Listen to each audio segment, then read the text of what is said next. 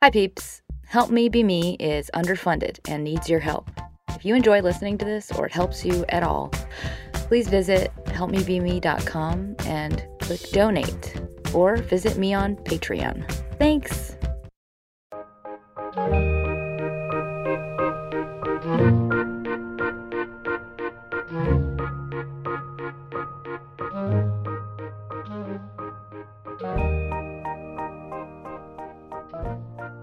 Hi friends, it's Sarah May, and this is an episode called A Life Worth Living. So this is all for self-examination and basically how to maximize your growth as an individual, plus some tools to begin to broaden your depth.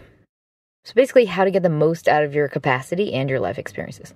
And this one is dedicated to Rich and Aldana, kind of mixed your two requests together. So thank you both, and Rich, thank you for your donation. So I wanted to talk about growing the self, like basically expanding yourself. Maybe you're feeling like you're living a superficial life or life has become kind of a routine or a loop that kind of does the same thing every single day.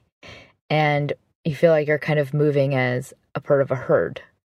So it's expanding yourself and beginning to investigate a deeper layer to yourself. And I'm doing this because, Aldana, your recommendation was a really smart observation, which I've felt myself, and I feel like a lot of people feel sometimes, is culture and society currently has become much more of like a group decision. Like, I think everybody kind of plugs into social media and you become like kind of a part of like a crowd that does the same thing. Everyone watches the same shows. Everyone notifies each other on this kind of electronic interface where you can see everybody and they can kind of see you. So it's this like half version of life that's much more addictive and much less interesting. It's much less real. And because of that, it's like half of your friends will be on these things, social media or on their phone, connected to other half lives all around the world all the time. So you're actually getting a less real experience of your own life and people around you. And with that, you kind of get a less, a less invested and less visceral, less real version of yourself. Because if your brain is always kind of in this thinking space, and you're connected to all these people all the time, it's like you're not really ever alone with yourself. Some people call it psychic space. And I like to think of it as just reflective self. You alone with you, including all the other crappy feelings about yourself that maybe you want to avoid. And that's usually what we compulsively begin to soothe with devices, with social media, with like connection to anything, any stimuli whatsoever. And that includes like YouTube. So this is a kind of like our self-reflective path tuning up educational episode.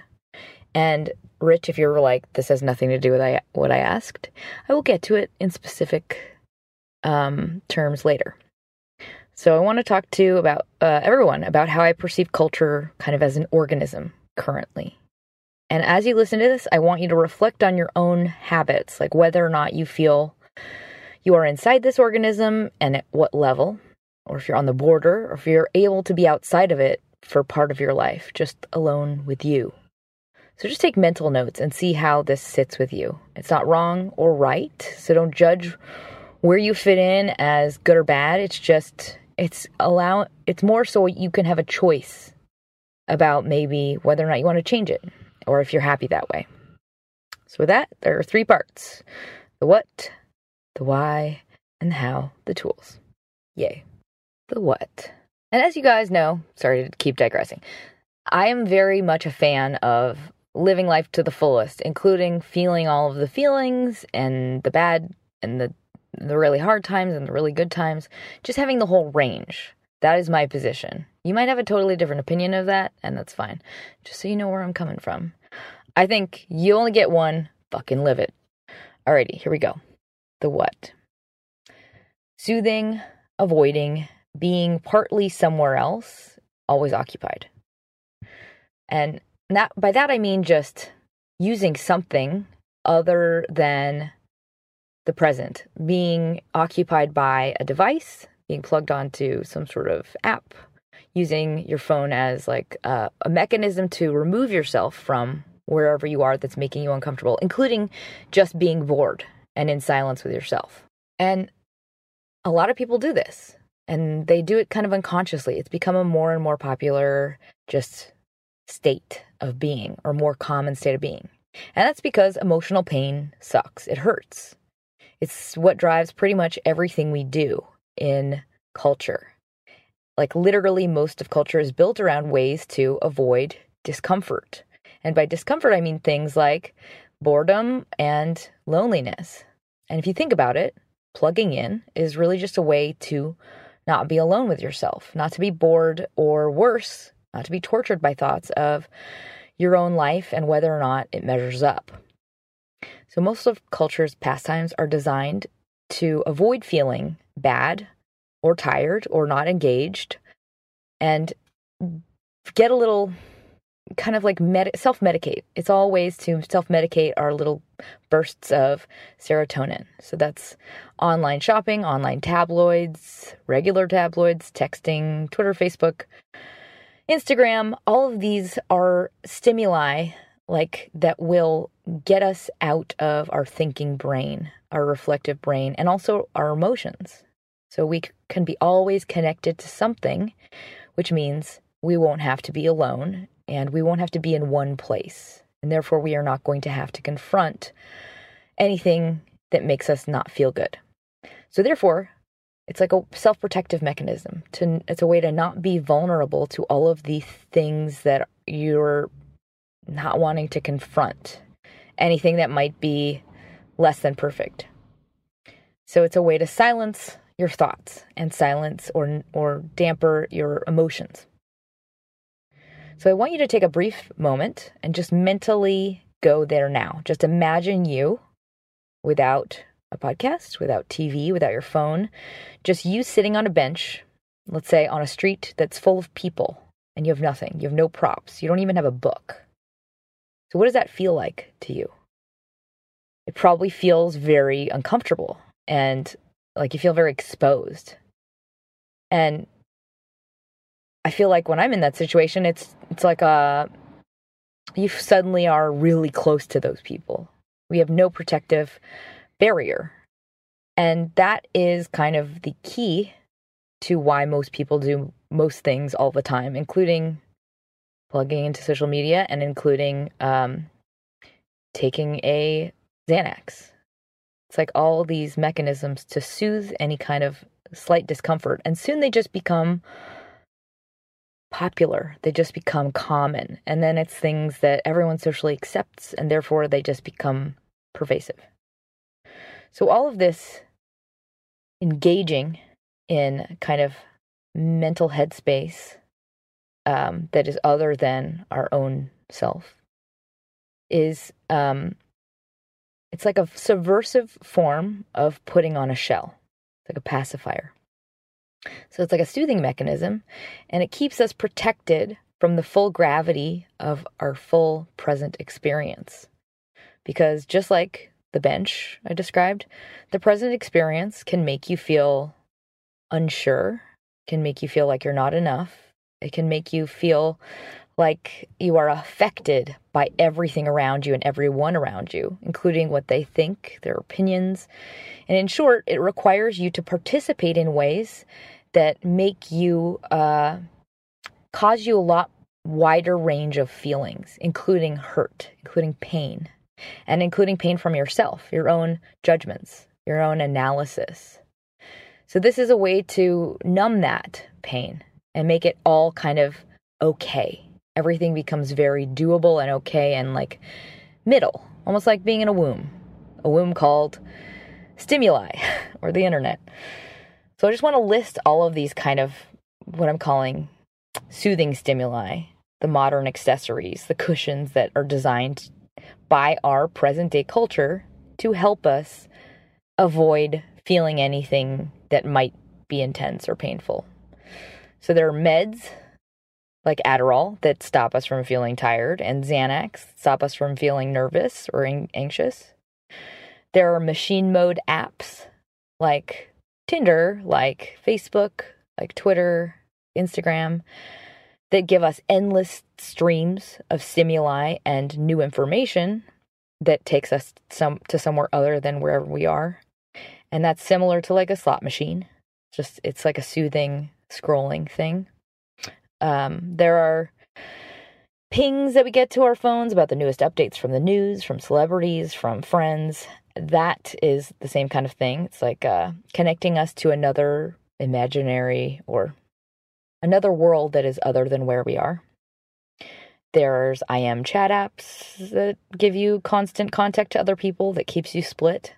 It's like a solar system that's in your brain at all times.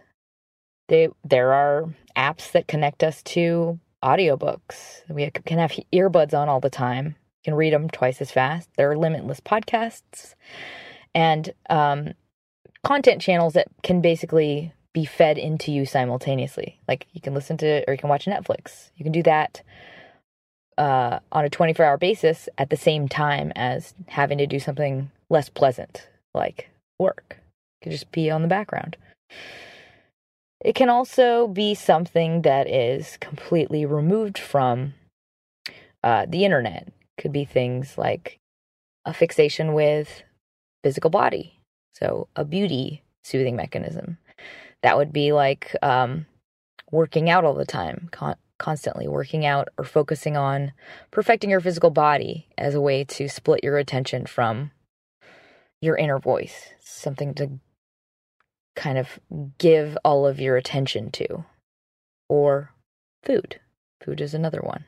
There are sites like Amazon where you can shop and buy things with one click. That's like a little dopamine release. You can do all of your shopping in one place. There is just the connection to all shopping online is a way to avoid having to deal with the outside world by having to go out of your house. You know, grocery store online shopping. You don't have to have the patience to go and stand in a line. You don't have to actually interact with a human being. You can just click. So all of these things create a less painful version of your everyday life. So what are the feelings that we now don't really have to deal with ever if we don't want to? Boredom, patience, fatigue, anxiety, stress from the overworking we're doing, mental burnout. You can kind of push yourself past that. Loneliness, boredom. I already said boredom. Insecurity, deep depression, hurt, loneliness, pain, shock. If you're avoiding interacting with people on the street, you don't have to interact with people that are unlike you or that make you feel uncomfortable. All of this sounds like a good thing, right? It sounds like a positive. I know in the moment when you're not feeling good, when you're feeling lonely, when you're feeling anxious, it's like you want it to go away. So the instinct is to help yourself. It feels like it's a good thing to get relief, like it's an ice pack on a burn. But it doesn't make that thing go away. It just gives you relief while you are living it. So, in short, this is a kind of cultural decision we're all making. We're all doing it. Things are being developed to help us do it. But the catch is 99.9% of us are doing it out of habit. And when we don't really need to, we're just doing it by default because that's what there are things at our fingertips to do that. It's not also helping that thing go away. It's keeping that thing there, whatever, if there is a root cause to it. Let's say it's anxiety or pain or depression or loneliness. That thing is not only not gone when we medicate, when we soothe, it actually gets worse, gets bigger because we're not treating it. We're not giving ourselves proper means to alleviate it. So this habit of soothing kind of perpetuates itself. And it's also a choice that we're making constantly, every day. billions of times a day. We're making it unconsciously. We're doing it out of habit. It's a decision made out of convenience and made out of routine, and because it's normal, it's cultural, everybody's doing it. So why not? It's fun. It's fun to watch the same show everybody else is watching and binge watch it and have conversations about that thing. But that show might not actually be of great value to your life. It might not be anything worth two shits when you're 99 and you're on your deathbed. Or let's say it's 199 and you're on your deathbed. You won't give a fuck about Game of Thrones. But that's probably occupying, let's say, 10% of your life and your life's conversations. And that's because all of these, new developments are communicated to everybody on a mass scale. So we're all there's no reason for us to not do these things. There's no reason to stop. It's just becoming a collective unconscious habit to be plugged into things other than your body and just the isolation of your own thoughts constantly. So we're living in some split form of our mental space all the time. And I'm not saying technology and convenience are bad. That's not what I'm trying to say. I'm not trying to draw a line like, don't do any of these Amazon Prime things, because I'm a huge fan of Amazon Prime. I'm saying they're great services. They enhance our lives, like in many wonderful ways.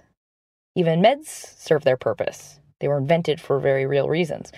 But I want you to self-examine while you listen to this, the trade-off you are making and whether or not that trade-off is what you want it to be. Like, be aware and conscious of what I call the ratio that is your life. And that's truly how you have to approach every day of your life, because at the end of the day, your life will be a completely direct translation of how you approach today. So let's say you spent like a third of your day online shopping. A third of your life, at the end of your life, will have been spent doing shit you won't even remember. If that is not who you are, and you would rather spend a majority of your time with family, then you need to readjust your daily ratio. And you need to be for that to happen, you have to be aware of where your time and your focus is actually going, including if it's half-assed. Like, if you're spending time with your family, but you're half on your phone, that is not actual time with your family. That's like a more shallow and less meaningful experience because your attention is split. Just like you can't read a novel and drive a car and see what's happening around your car, you can't live your life in the same way. So I want you to start to examine where your ratio needs to change and where you are unconsciously soothing and removing yourself from a full experience of your life. And if that's happening every day, that's a habit you need to become conscious of so that you can change it. Because these are all mechanisms that become very habitual, they are very addictive also. So for example, apps are designed to be addictive. And you can't even tell you're getting sucked into them until you're using them and your brain is getting, the drug fix. You get addicted to them for a reason. It's not just because you're choosing it. It's just you're being affected by things. So the trade-off is overall happiness and value lived in your life. So it might be helpful also to reflect on what your values are. What do you want out of this life? What do you feel? What are the moments in your life that you've been the most happy? What brings you the most joy? Is it being with friends? Is it having new experiences? Is it being with people you love? Think about what it is that's going to bring the most value to your life. Most of the soothing of vulnerability we do is not a conscious decision. It's just life, and it's the way everybody lives it. So to not participate in something like that is to kind of feel like you're unplugging from the world. It might feel like you're being antisocial. But my argument is no, that is not antisocial. That is not life. being connected to all of these things is a projection of like a montage of life. That's like how it will be experienced by you on a kind of life value level. Although it's entertaining and although it feels like you're being connected to other people around you, like on apps, etc., it's still a projection in that it's like watching a movie of dolphins instead of swimming with a dolphin. And here's why that's important. The depth of your engagement in something actually translates to the range of emotional feedback felt by that interaction. So if you are experiencing something that is superficial compared to a full person in real life experience, you are not getting the most out of your life. The ratio of your life has been negatively affected, and it is much less full and teaching you less than it would if you were having in-person real experiences. So I want you to picture somebody you know now, like somebody that you care a lot about, that you love being around, somebody that makes you really happy to be around. And I want you to picture being with that person, sitting next to them, hugging them, kissing them, whatever it is, holding them physically. And now I want you to picture FaceTiming with that person. It's a very, very, very different experience. There's so much more feedback that doesn't even happen on a visual level. You're getting a lot of feedback just from sensory experience, and physical presence itself is almost like food. It's like just as vital to your being as food is. If you've ever heard of failure to thrive, this is kind of an extension of it. This is like the most hyperbolic way I can describe this.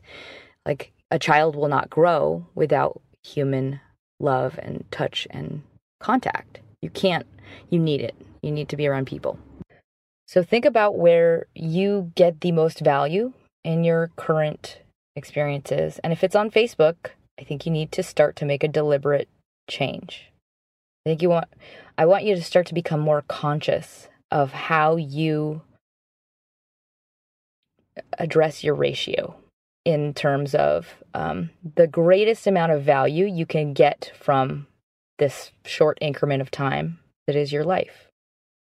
So where do you need to spend more of it, and how much deeper do you need to go with it? And yeah, it's going to feel like awkward. It's going to feel like it's going against what you want, and like you're missing out, or you're slowing down, or you're going to suddenly lose in favor, you'll fall out of favor with other people. Like there are all these fears associated with lessening your engagement or your connection to the social organism that is the internet. But that fear is really just the fear of being uncomfortable. The majority of it is the fear of being alone with yourself and not having something to do. The actual ramifications of unplugging and not being completely connected to the organism that is the internet are very small. You can use them as tools and keep them in a very specific kind of box in your life. And in that box, they don't take over a third of your brain all day, every day. They just become the same thing like when you check the mailbox. Did the mail come today? And I mean your physical mailbox at your house.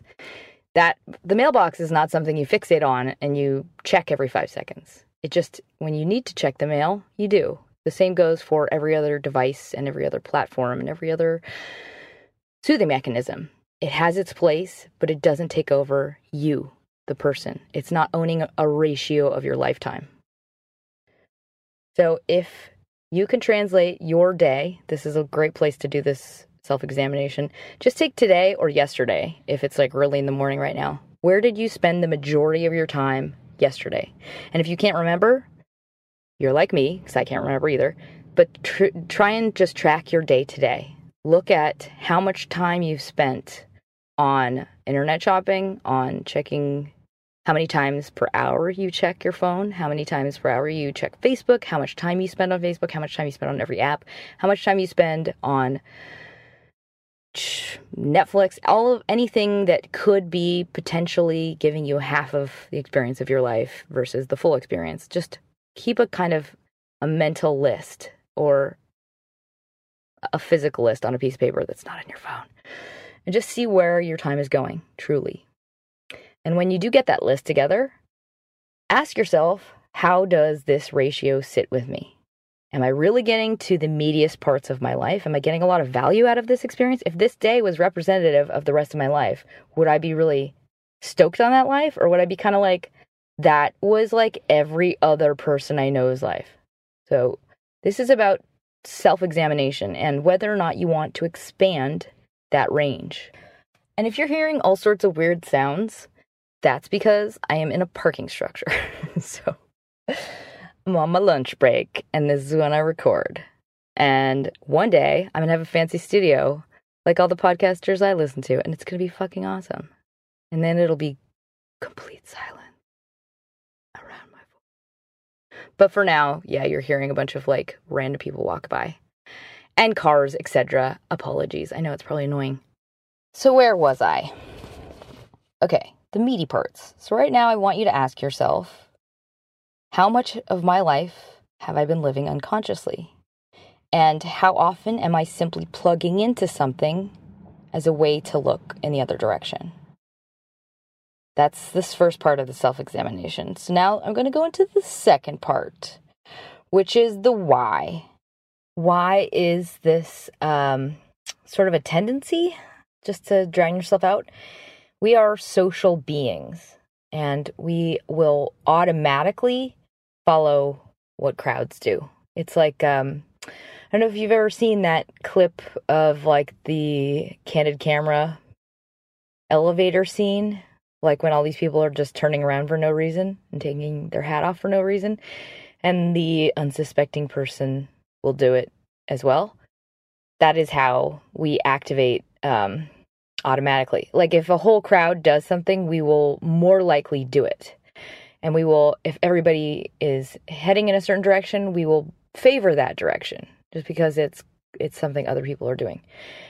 Additionally, if somebody is charismatic, then we will feel like they are correct. We will more likely believe that they are somebody that we should follow. We'll agree with them just because they are charismatic. So if you apply that to shows that you watch or groups of friends that you admire, like by just your biology, you are more inclined to act as they will. If you're around an authority figure, or celebrities I would call authority figures, you will also believe them to be more intelligent. Like you will believe in what they say more so. So that's how marketing works. That's how celebrity spokespeople work. It might seem completely arbitrary, like why am I going to buy water just because that person buys the water? But there's an integral part of your biology that will want to buy the water because other people who you respect or are appealing to you buy that water. Additionally, when we feel, vulnerable or threatened just because we are scrutinized by others, what we will try to do is apply things that we associate with positives or power or good things that signify something good about us. We will kind of apply those to our identity as a way to feel more secure, as a way for our ego to kind of reaffirm we are good. So that's why people like to buy like expensive brands. It's a way to reaffirm to your ego that you are valid, that you are a quality person because you're associating with something else that's good. If this is all sounding like not true for you, like if you're feeling resistance to a lot of this information, just another random fact I wanted to throw at you. We tend to, in general, focus on information and experiences that confirm our beliefs in general. So we won't see proof of the other side of an argument. We won't see the proof of reasons to believe that doing all of this is a good idea if your beliefs are different. That's just what our eyes gravitate towards, things that confirm our beliefs. And that goes for everything. And that's because we are trapped by just ourself, our own fabric. This is our lens that we view the world through. The only reason I threw in that last thing was just to remind you that you have a choice. You also have a choice to go through the exercise of like self-examination and deciding if you want to tweak anything. So I would remain open.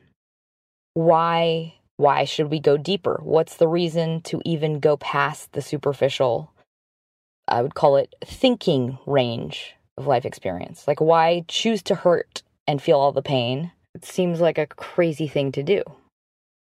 And especially when it's something that's wasteful. Like, why feel bored? Why would we want to sit with boredom? And why would we want to feel the pain or investigate it? So here's the thing about experiences. Why we move through them is because they change us.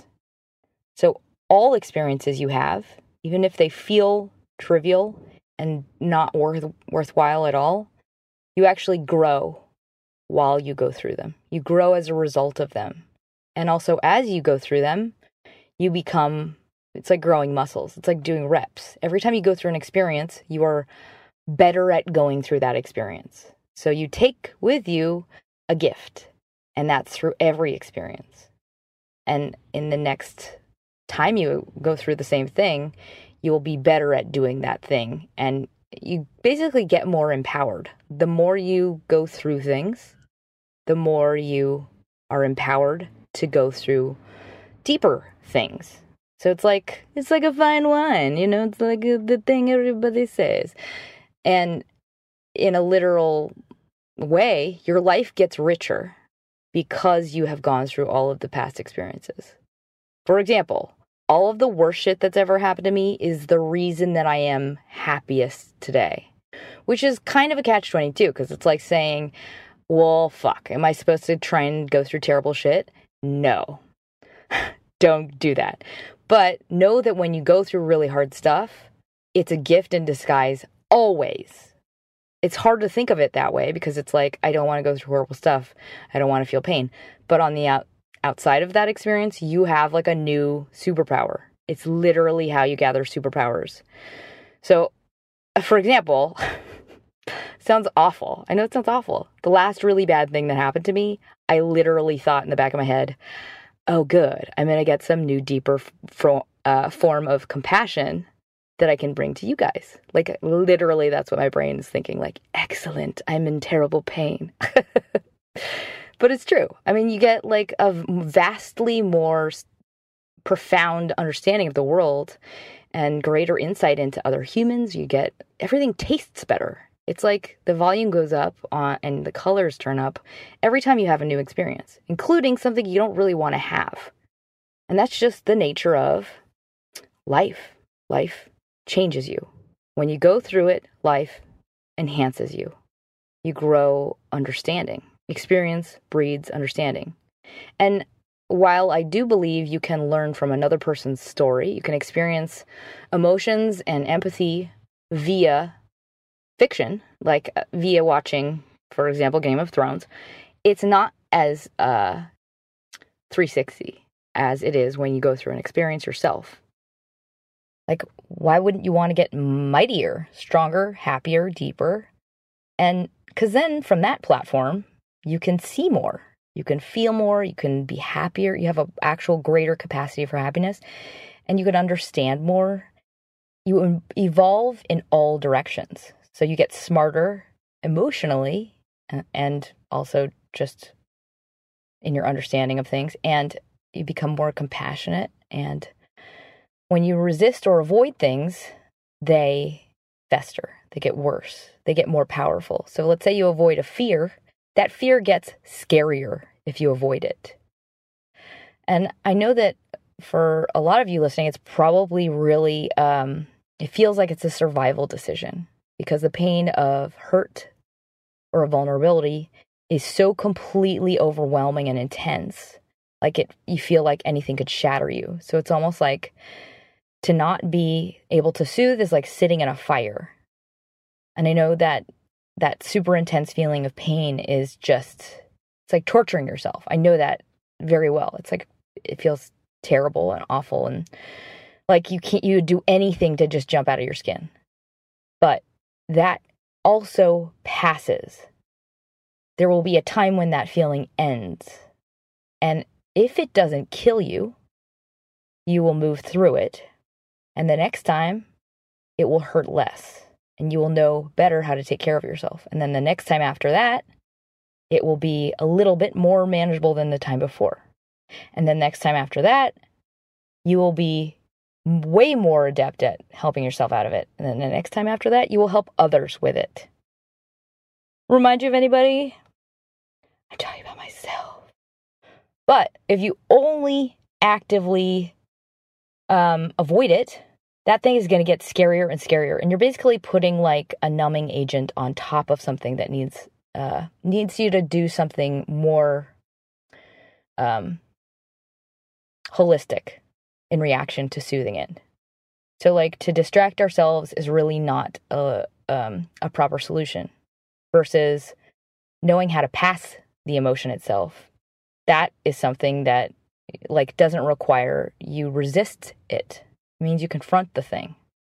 Because when you actively move through pain or uncomfortable feelings or things that we don't want to go through, this is when you become, you grow more understanding and you become more powerful. You get to know yourself better. And this is also when you become aware of how small these little blips are in our life. And they are not allowed to control you. Because when you avoid feeling certain things, you allow that thing to change you. You allow it to basically retard your growth and your evolution. It's like you start overcompensating to go around that thing. And that's when you're reacting to the thing instead of knowing how to own it and get through it and not let it detract you. So the not looking at it makes that spot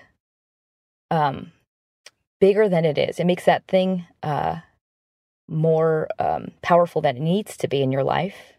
And then in turn, it prevents you from growing a muscle. So let's say you as a child were overprotected by your parents and you had a lot of social anxiety, and your parents made sure that you never ever felt vulnerable. You didn't have to go to school if you didn't want to, that kind of thing. That makes that muscle in you where you get beat up and made fun of, it makes your spot softer, and that muscle never grows now. So you have a disadvantage because of having avoided all of that pain. It makes you also more fragile as an adult. So the same goes for how you approach your everyday life. If you avoid feeling pain, you're not growing the muscles that will actually enable you to tackle much bigger things, and you're just basically underdeveloping yourself as a person. Like, if you were to live your entire life plugged into your phone and watching television or watching shows all the time, you would become a much more shallow individual.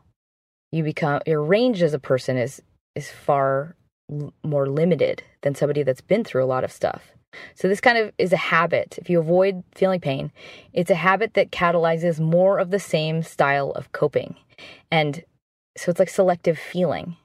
And because your range is limited, now you're choosing things based on that range. And you're basically like creating a much more narrow scope of life. You're also not getting feedback about your own understanding of the world, like what you think and what you believe and what your values are will come from the range of your experience.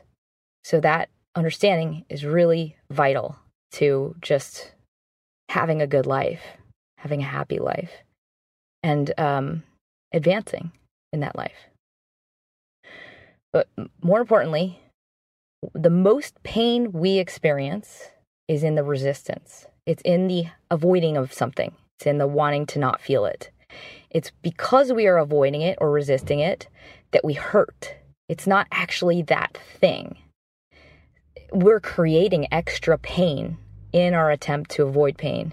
And so it's all self-inflicted. I mean, yes, there is some ratio of this that is the actual pain itself, of like Like being in a new school where you don't know anybody is really fucking painful and scary. But the trying to avoid that and like fixating on that fear is the self-inflicted part of it. That's the part that hurts the most. The resistance and the fixation is the grasping for control. So when we remove resistance to something, like meaning the narration, the mental narration, the interpretation, the grasping for any kind of control we have in a situation, the actual thing is very small. It's not as bad. For example, think of it like the moment if you have your ears pierced, think about the moment you got your ears pierced.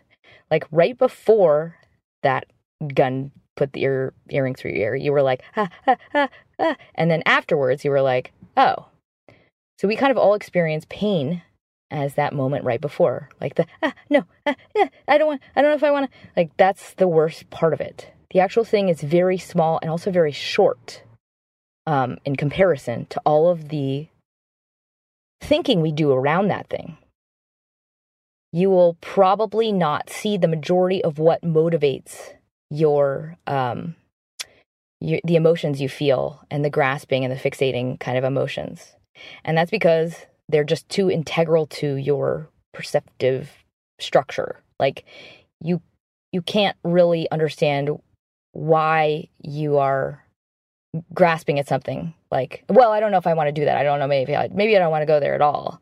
Like that grasping is coming from fear, but often you can't even perceive that you are fearful because it's just coming from who you are. It's like this kind of muscle memory is built by your coping mechanisms, including what you have chosen to avoid.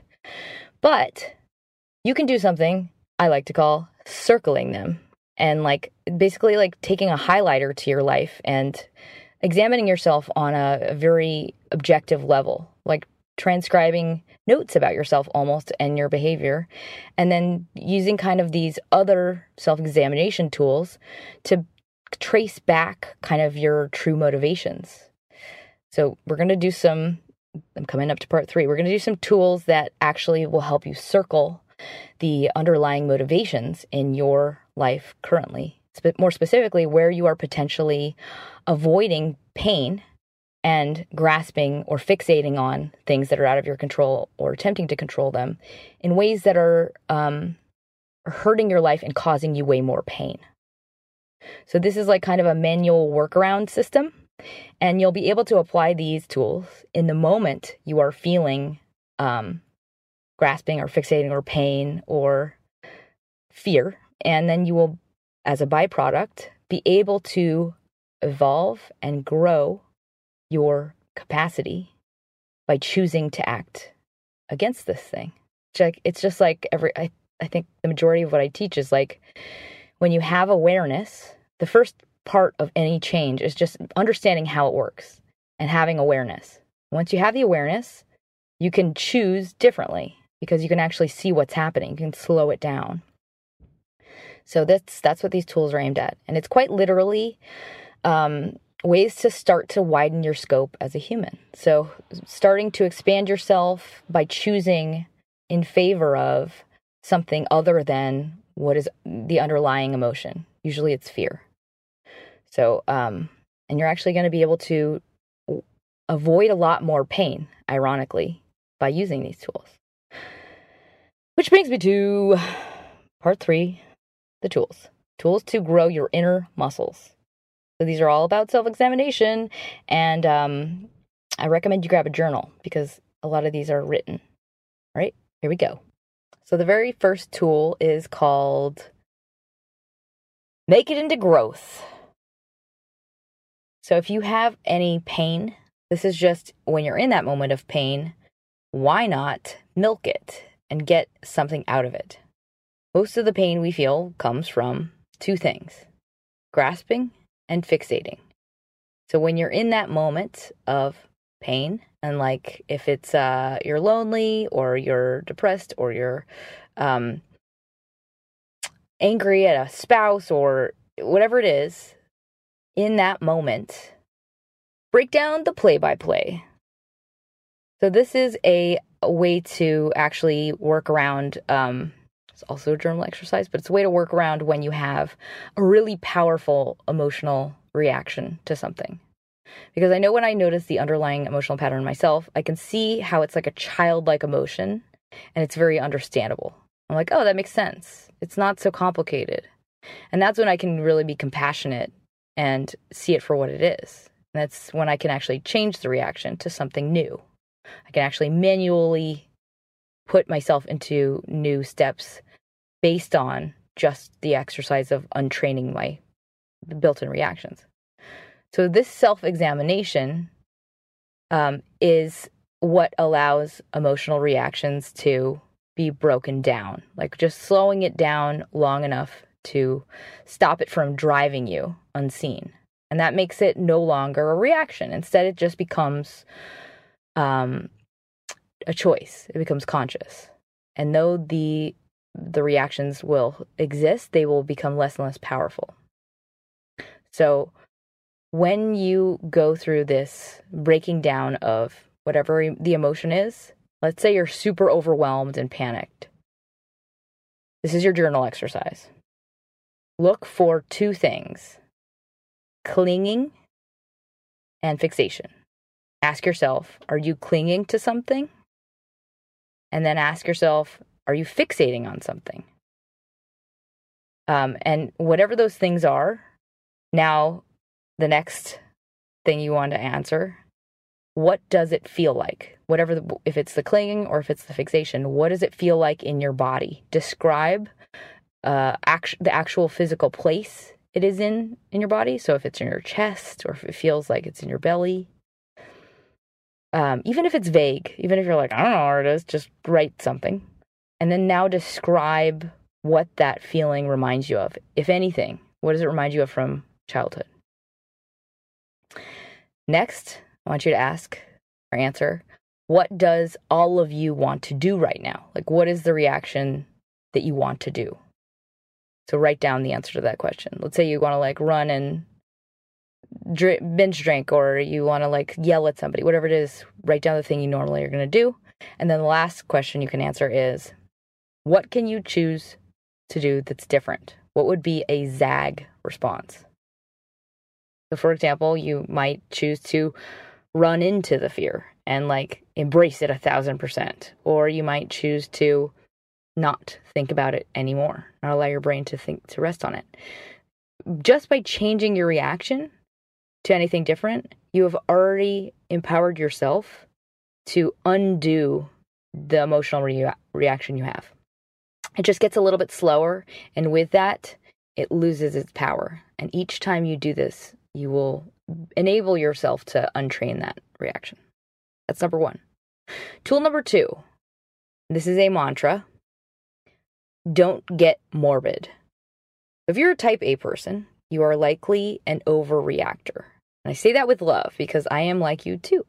And it's just partly because to be a type A person, you have prepared in the past when you're growing up for really stressful situations. This is just how your personality formed. And it's why you now are very good at making things better. It's why you're a go-getter. But when it comes to your perception, you craft walls to keep you operating safely that help you operate. But, and that's just how everybody is. If this, then that. You have to kind of create these rules for the universe. If this, then that.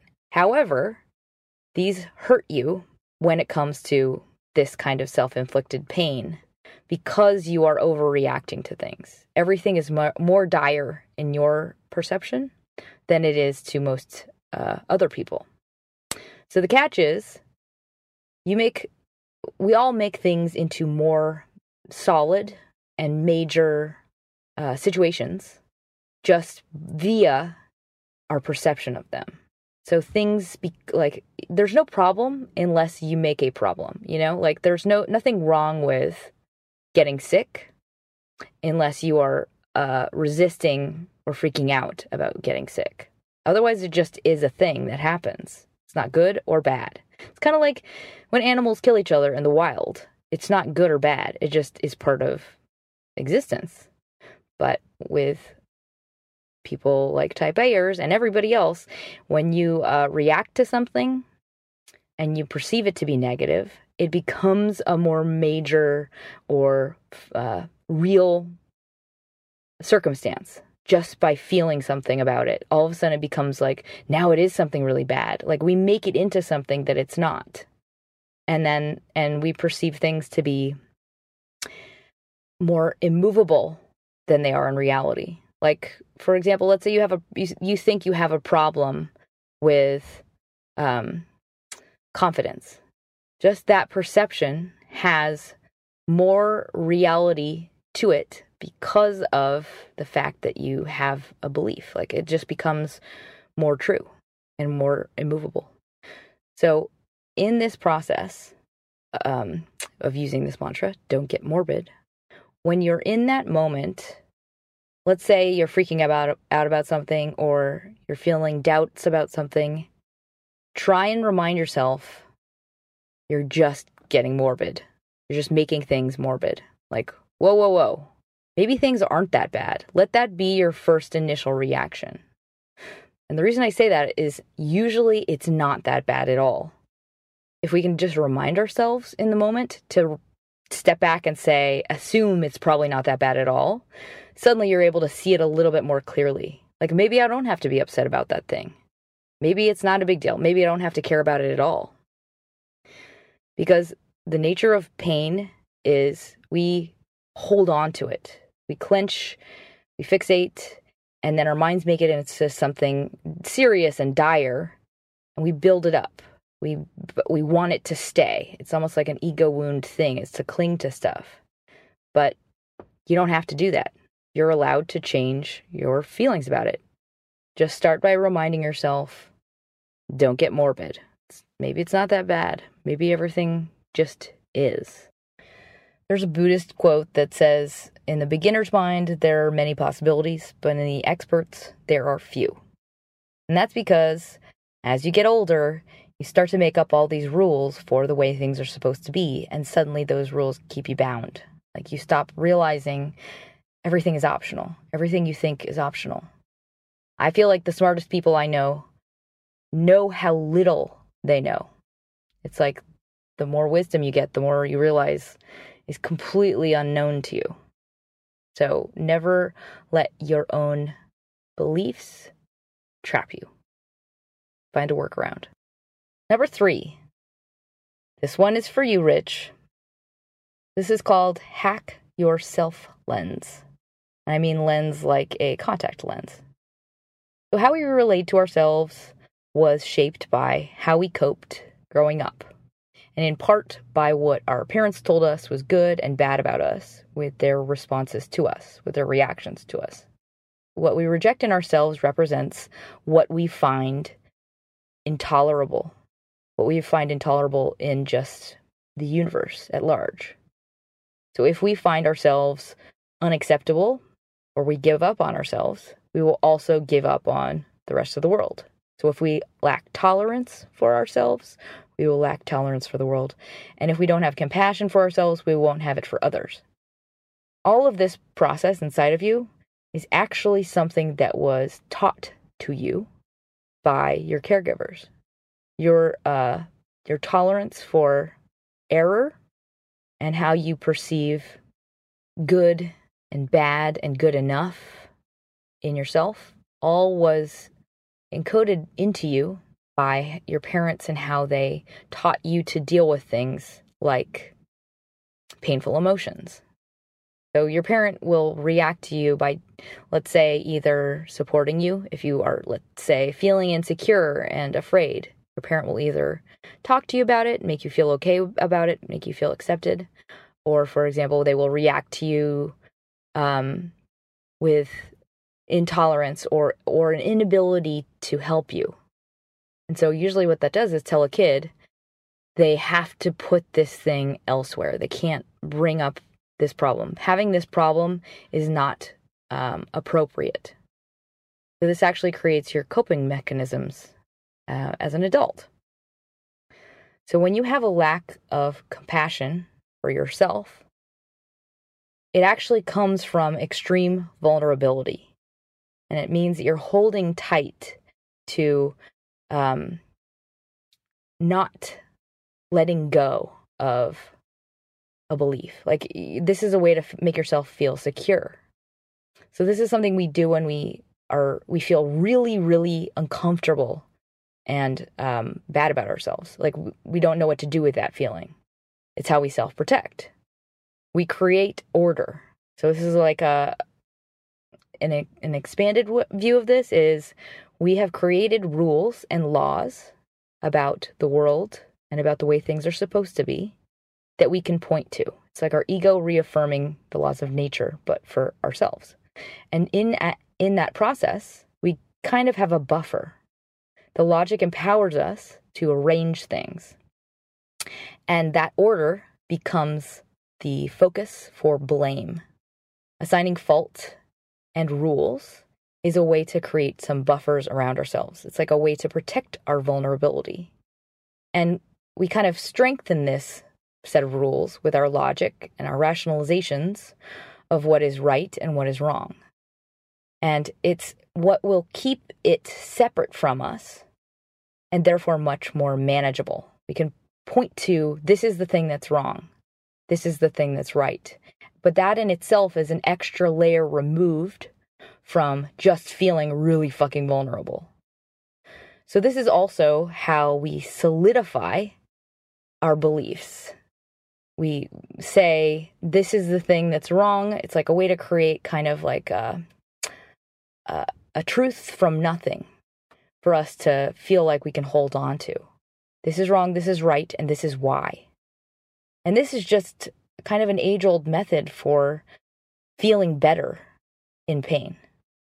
It's a way of managing it. It's like we create these terms so that we can feel stable, and it's where we can feel like things make sense. This is because of this. This pain is because of this. So when we have let's say an intolerance, a personal intolerance, or a belief that we are bad, like we don't feel compassion for ourselves, this is a defense mechanism in order to feel safe and in control. And even though we don't feel good about it, even though it hurts us, when we are right, we feel good.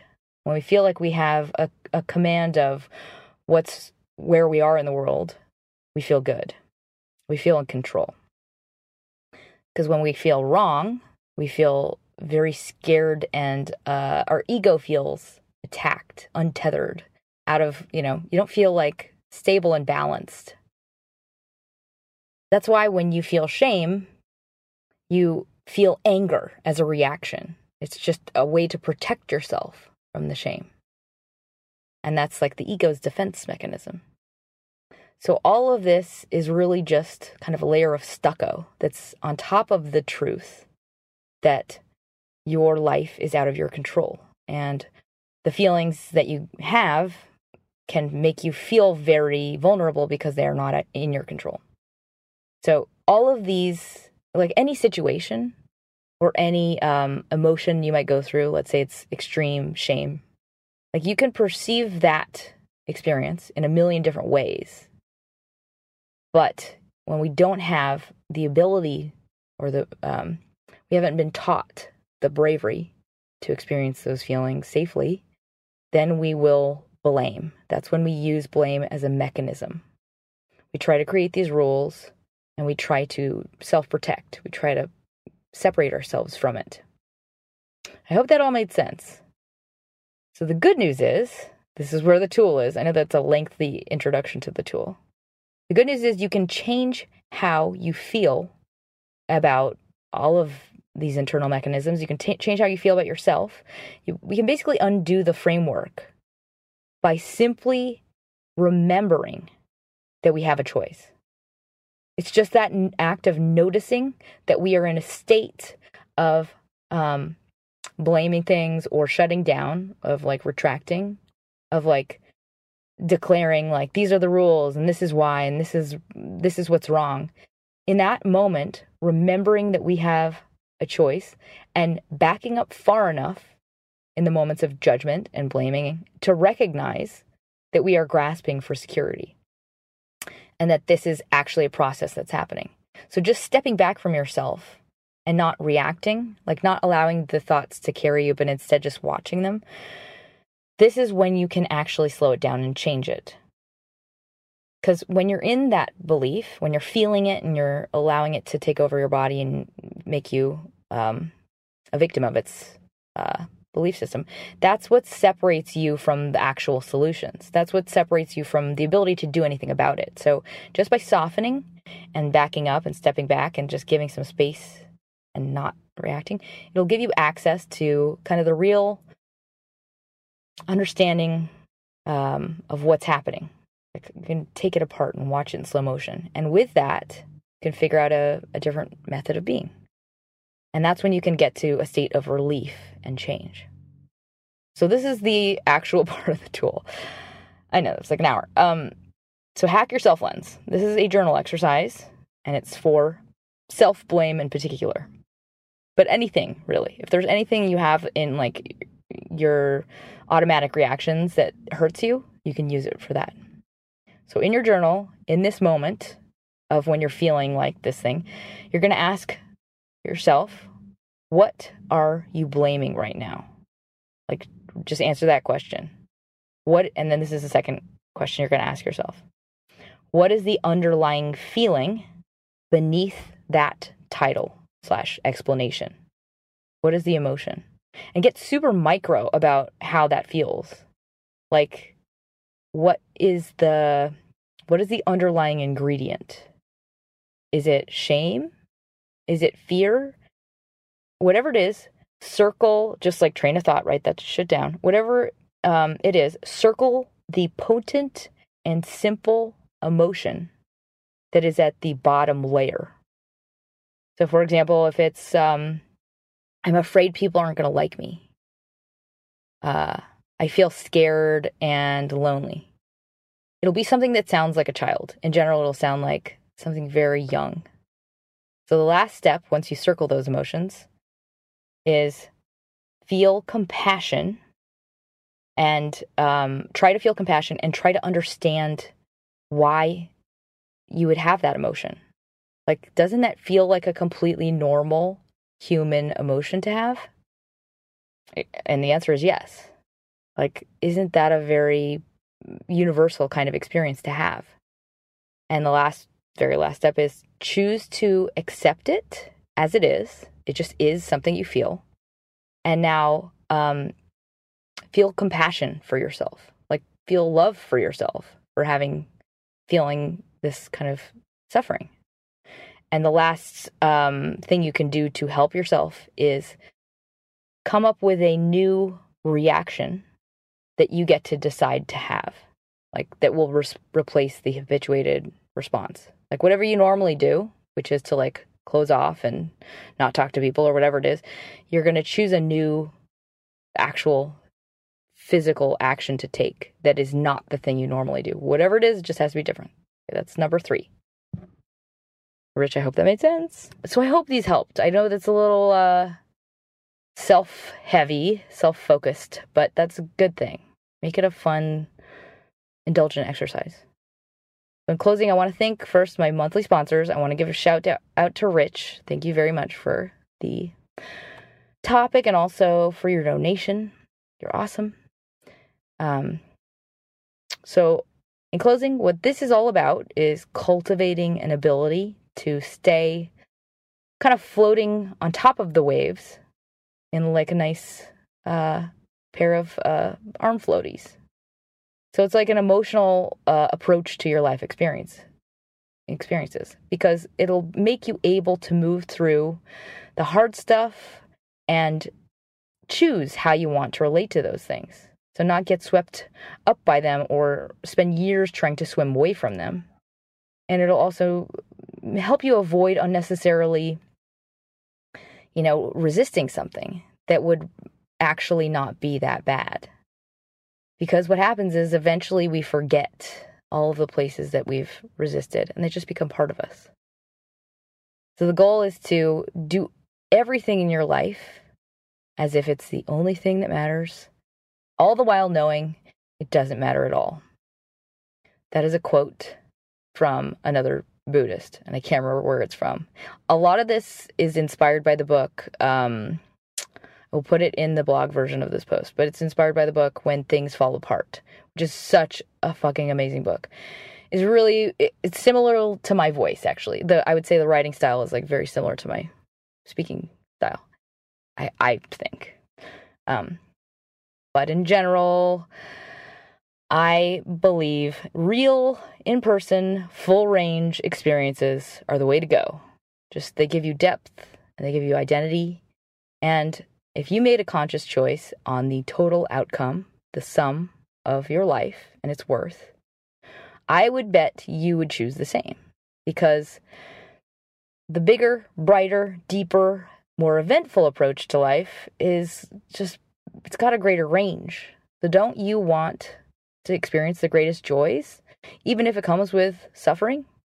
Or do you only want the okay, so-so middle without having to ever change or try hard? If you chose the latter, then I will also ask you, what's the point? Isn't it all just one long kind of binge watch of a show called Your World? Because when you face up to things, the things that make you feel awkward, or face up to all the feelings you have and kind of accept them and move through them consciously, then you actually change. This is when you can undo the looped-in responses. This is when you can actually overcome greater and greater obstacles. And this is when you come out the other side a much bigger person and happier person, because you have all of the tools you need. This is also when you can look beyond all the shitty trivial things. This is when you can let go of the small stuff and the little stuff stops sticking to you. There's all sorts of benefits. I say go for the rich life, because that's where everything is brighter and more colorful, and the food tastes better, and the sex is better, and the laughter is harder, and all of that good stuff. So with that, I hope you enjoyed this. And if you did, please share it, or please give me a review on iTunes. I appreciate it a lot. And don't forget to smile.